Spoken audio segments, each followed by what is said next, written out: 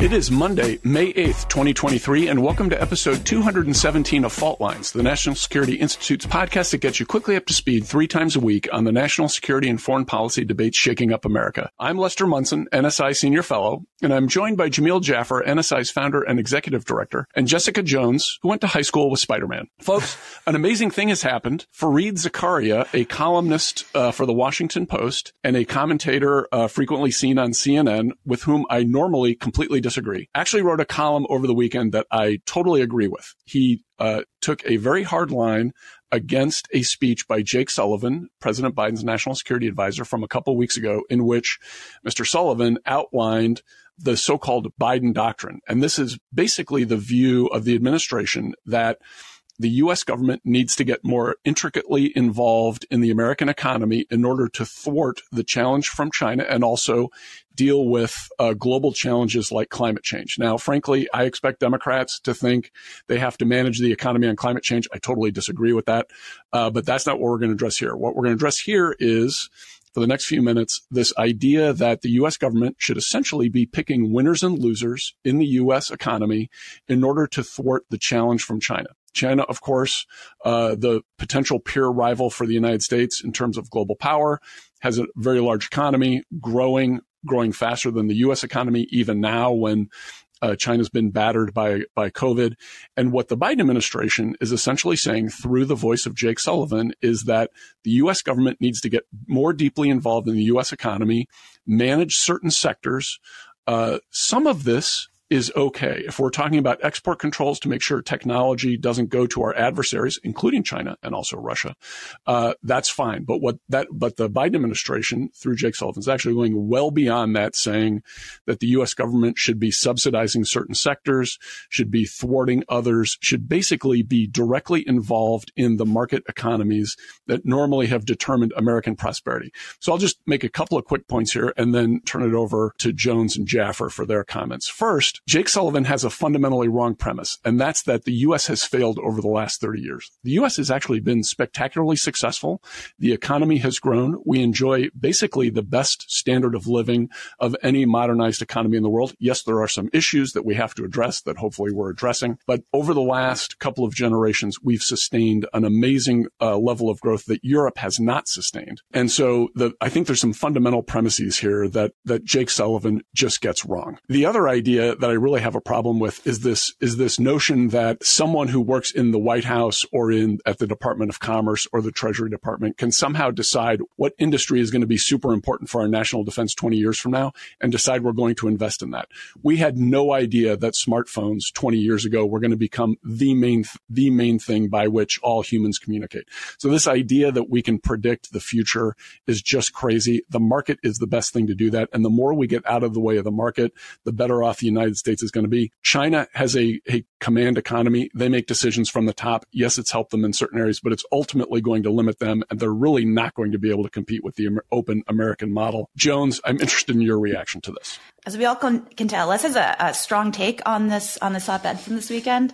I take it from the position where we sit here at Fault Lines, right? We talk about national security, we talk about foreign policy. So when we decided to talk about this morning, I read the piece by Zakaria, and I just wasn't convinced at all.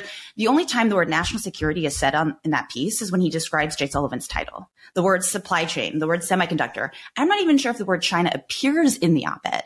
So for me, when I'm reading it, I'm like, what is he trying to sell me? What is the position? If we on this show discuss all the time the peer competition coming from China, how is Zakaria going to address that? He provides no recommendations, no solutions. I'm not disagreeing that the market's wrong or the globalization wasn't the way to go. Of course, we reap that prosperity every day here in the US, right? But we also saw from COVID what happens when our supply chain breaks down. So now we know that. We see what globalization has brought us. What are we going to do about that? And so I think if you read Sullivan's piece, there's things that we can disagree or agree on here on the show, but I don't think he's trying to convince us to take over the entire market or to displace the market with the government. I think he can very, very much upfront says that's not going to work. We know it doesn't work in America, but there are concerns we have that we need to start to think critically and address with maybe market friendly reforms or policies.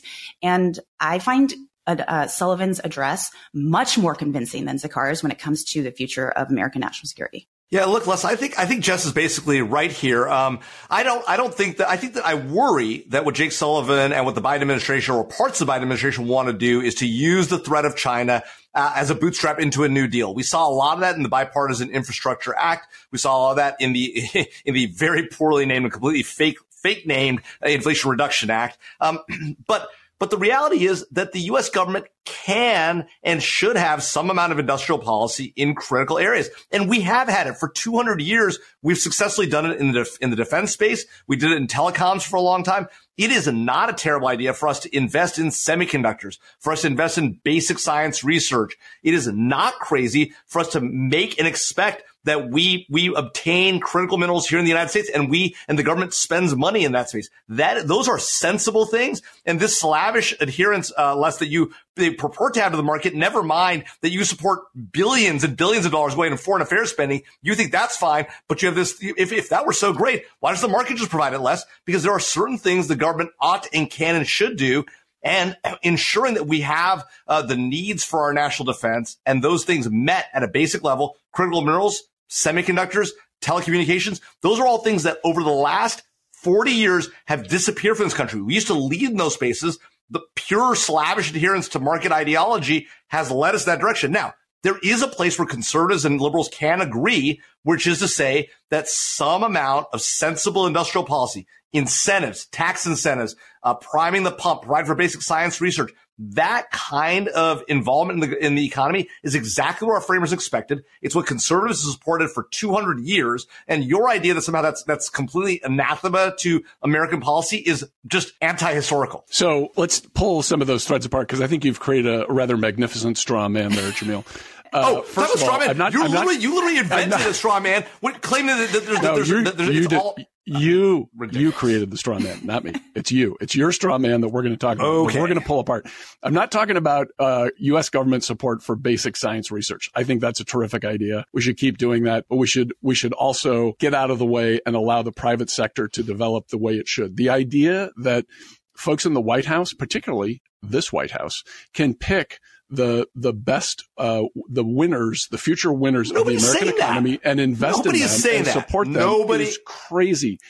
No, that's exactly what you're saying. That's a straw man. That's a straw man. The idea that we can spend $50 billion and somehow change the fundamental economics of how computer chips are made is crazy. It's not going to work. If you really want to do that, have government get out of the way, reduce regulation, reduce taxation, allow for entrepreneurship, allow for Americans to develop their strength, which is their ability to find opportunities better than anyone in the world and exploit them and invest and plan for the future. That's the best way to do things.